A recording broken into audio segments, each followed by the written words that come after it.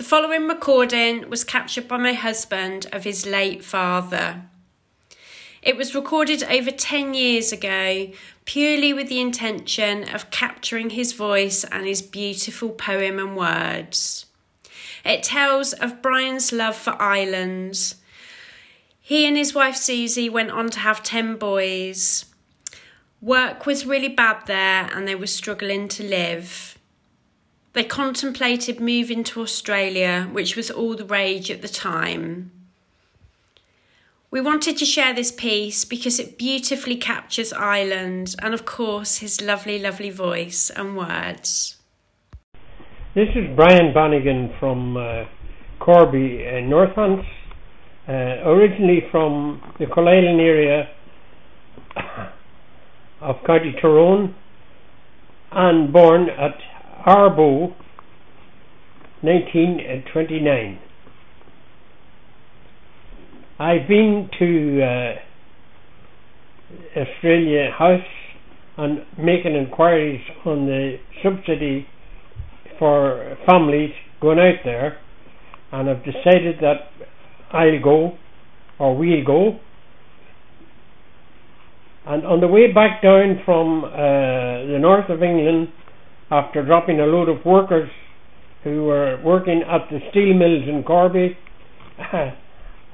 it all come to me that, this might be the last time that I will ever see the old country.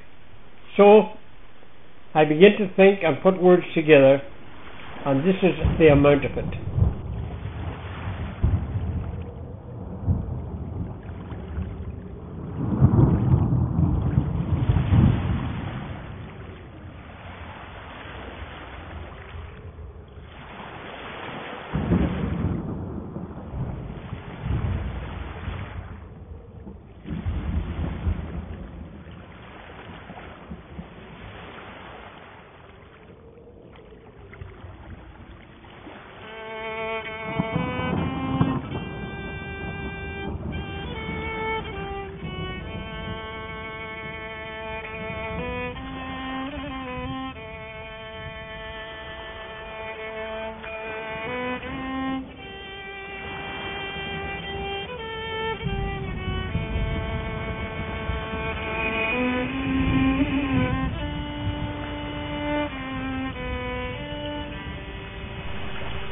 'Tis many years ago today since first I saw God's light.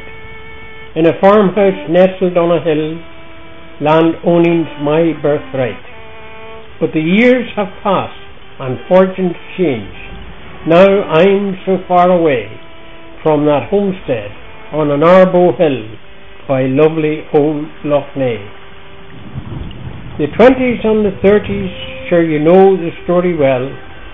To protect his wife and family, my father had to sell, and from that ancient parish was forced to move away and live among the strangers, far from Arbo and Lough Neagh.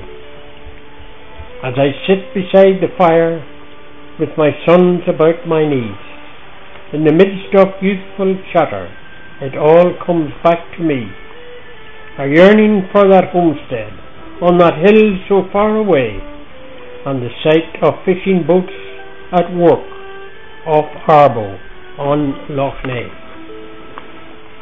Arbo, your name it stirs me, though I'm many miles away, from the Diamond and the Old Cross, the Merton and Lough Neagh. I know I ne'er shall see you, but the memories, they are grand. So goodbye, and God be with you, Arbo and Ireland. Garamia Moigat.